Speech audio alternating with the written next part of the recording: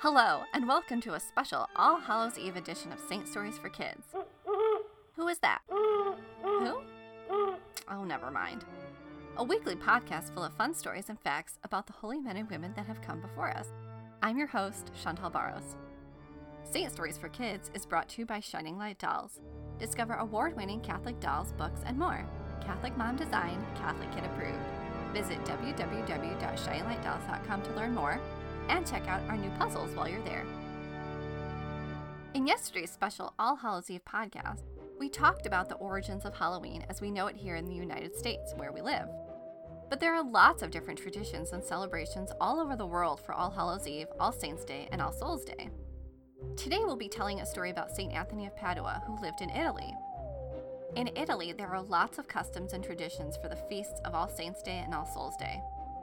In Sardinia, children go from house to house on All Souls' Day saying, "Morti, morti," asking for dried fruit and sweets, much like our trick-or-treating. And all over Italy, bakeries and families make ossa di morti, which means bones of the dead, ooh, creepy, which are crunchy white cookies shaped like real bones. These celebrations are centered around the family, faith, and fondly remembering those that have died. As I mentioned, today's story involves St. Anthony of Padua, who you can learn more about in podcast episode number 23. One of St. Anthony's most famous patronages is that he helps people find things that are lost. But do you know why he was given that special job? Well, let's just say you better think twice before stealing from a saint. Or anyone really, you shouldn't steal, it's wrong. Now it's time for our story.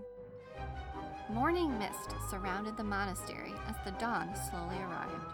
A large crow perched outside St. Anthony's cell window and cawed loudly.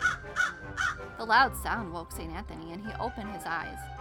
"Good morning, Brother Crow," he yawned. He rubbed his eyes, and then, seemingly startled, looked down. How could he rub his eyes? Shouldn't he still be holding his psalter? But there was no book in his hands. The remnants of sleep vanished quickly as St. Anthony scooted off his bed. It must have slipped out of my hands as I slept, he thought. I'm sure it's just here on the floor under the bed. He bent down and looked under his simple bed. A large spider scuttled by, but no psalter could be found. His heart sank and a sick feeling began to creep into his stomach. Where was his beloved psalter? He always kept it nearby. It was very important to him. And it was impossible to replace. There was no printing press during these times, and St. Anthony's psalter contained all of the scriptures, psalms, canticles, notes, and comments he used for teaching and preaching. It was truly one of a kind. Where could it be? The large crow cawed again and flew away into the mist. St. Anthony searched his whole room, but it was no use. His psalter was gone. Right away, he went and told the other friars it was missing. The other friars were just as distraught as Anthony. They knew how important that book was, and so all together they frantically searched the whole monastery. But instead of finding the psalter, they discovered that many other items were missing as well. "I've just been in the pantry, and all the root vegetables we received from the farmer next door are gone," cried one friar. "And the 3 loaves of bread I just baked last night are gone off the counter," said the cook. "And 4 bottles of sacramental wine are missing from the shelf," said a third. Right then, the gatekeeper burst into the room, out of breath and clearly distraught. "One of our mules has gone missing," he cried. Everyone was getting more and more upset by these discoveries. What had happened? Who had stolen all of these things and St. Anthony's psalter? "Wait a second," said one of the friars as he looked around the room at all the concerned faces. "Where's the new French novice? Has anyone seen him today?" And it was then that they realized who the thief was. "Oh, he was complaining and complaining recently about all the things he couldn't do in the monastery," said one of the friars. "But this? I can't believe he would do this," he said, shaking his head. "Should we try to follow him?" said another. "No," said St. Anthony, "but we should pray for him. Path of sin is a dangerous one to travel." Very saddened by all they had discovered, St. Anthony went back to his room to pray. "Dear Lord," he said, "please encourage a change of heart in the novice. Please have him bring back my psalter soon and help him see that the path of sin he is choosing is not the right one." Meanwhile, at the very same time, the thieving novice was happily riding the stolen mule, snacking on the stolen bread, quite pleased with himself. Ha, he said to himself, good riddance. I'm glad to be free of that place. He patted the salter that was in a bag slung over his shoulder. And this little gem should fetch me a pretty penny.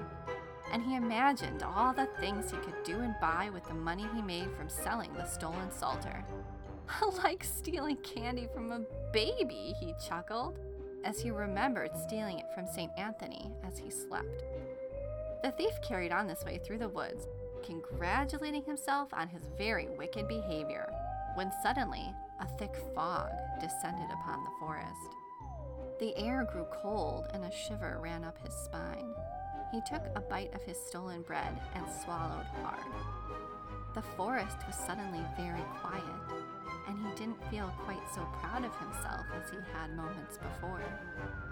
Up ahead in the fog, he could make out the beginning of a bridge, but as he approached, the mule hesitated.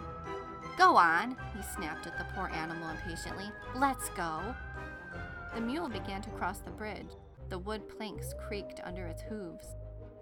The thief had been distracted by the slow-moving mule, so he hadn't noticed a giant figure standing in the middle of the bridge until they were nearly face to face. Standing there, wielding a giant axe, was a huge monster.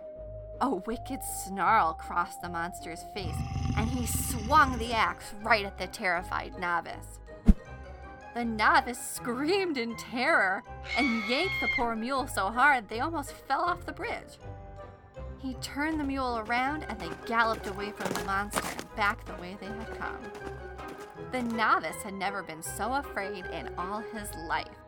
Immediately, he felt ashamed for turning away from God and sinning. What had he done, he thought? God, forgive and help me, he prayed. He rode the poor mule as fast as he could back to the monastery. As St. Anthony woke the next morning, he heard excited voices down the hall. The novice had returned and was asking everyone to forgive him. As St. Anthony approached, the novice very sheepishly took out the missing salter. I'm so sorry, Brother Anthony, he said. Please forgive me. I do, said St. Anthony. I hope that you will stay with us, and please don't do that again. The story of St. Anthony and the missing salter reminds us that the path of sin can be a scary one. St. Anthony of Padua, pray for us. Thank you for joining us today, and I hope you enjoyed this special spooky story. Be sure to subscribe to the podcast, tell a friend, and reviews are always appreciated. I hope you join us each day this week for another spooky story, and have a very happy and blessed Hallowtide.